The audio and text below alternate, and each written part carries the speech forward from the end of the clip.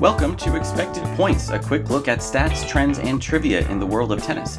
My name is Jeff Stackman from tennisabstract.com, and it is Monday, April 19th. Each day, I select 3 numbers to highlight the latest news in the sport, and today, those numbers are 57%, 352, and 11.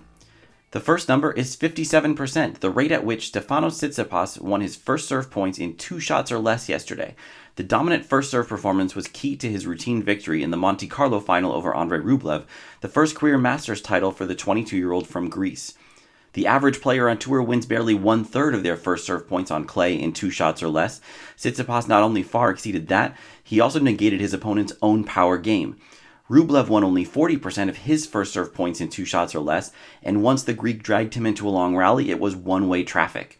Of the 16 points that reached 10 strokes, Tsitsipas won 13 of them, sealing more than half of those with groundstroke winners. Steph's reward for his dominant performance is a much shrunken gap between him and a position in the top 4 on the ATP computer, as well as the number 1 spot in the race to the year-end finals in Turin. If he can sustain the level he reached against Rublev yesterday, he'll find himself ranked first on more and more lists.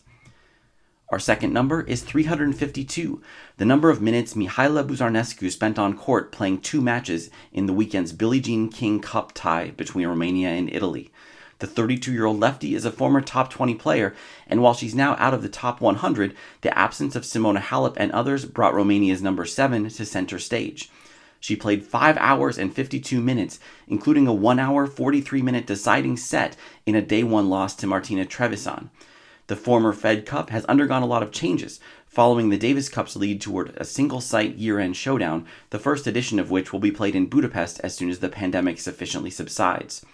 Also, like the men's international competition, the women's event has retained a limited number of traditional home and away ties.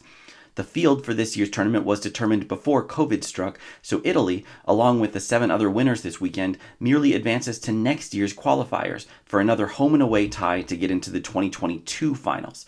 Opinions differ about the radical shift in format, but Buzarnescu's ultramarathon is just one example of something that remains abundantly clear.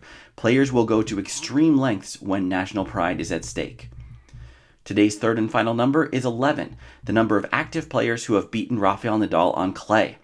The total increased by 1 on Friday when Andrei Rublev dethroned the king in a 3-setter en route to the Monte Carlo final, knocking Nadal's 1-loss record in the Principality down to a mere 73-6. Rafa will be back in action this week at the closest thing he has to a home tournament in Barcelona, where he has won the title 11 times and where the field isn't quite as strong.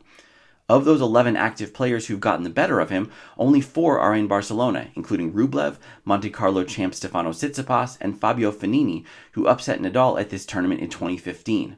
Should Rublev reach the final and face Nadal again this week, he'll have the chance to do what, among active players, only Fognini and Novak Djokovic have done before, beating Rafa twice in a row on his favorite surface.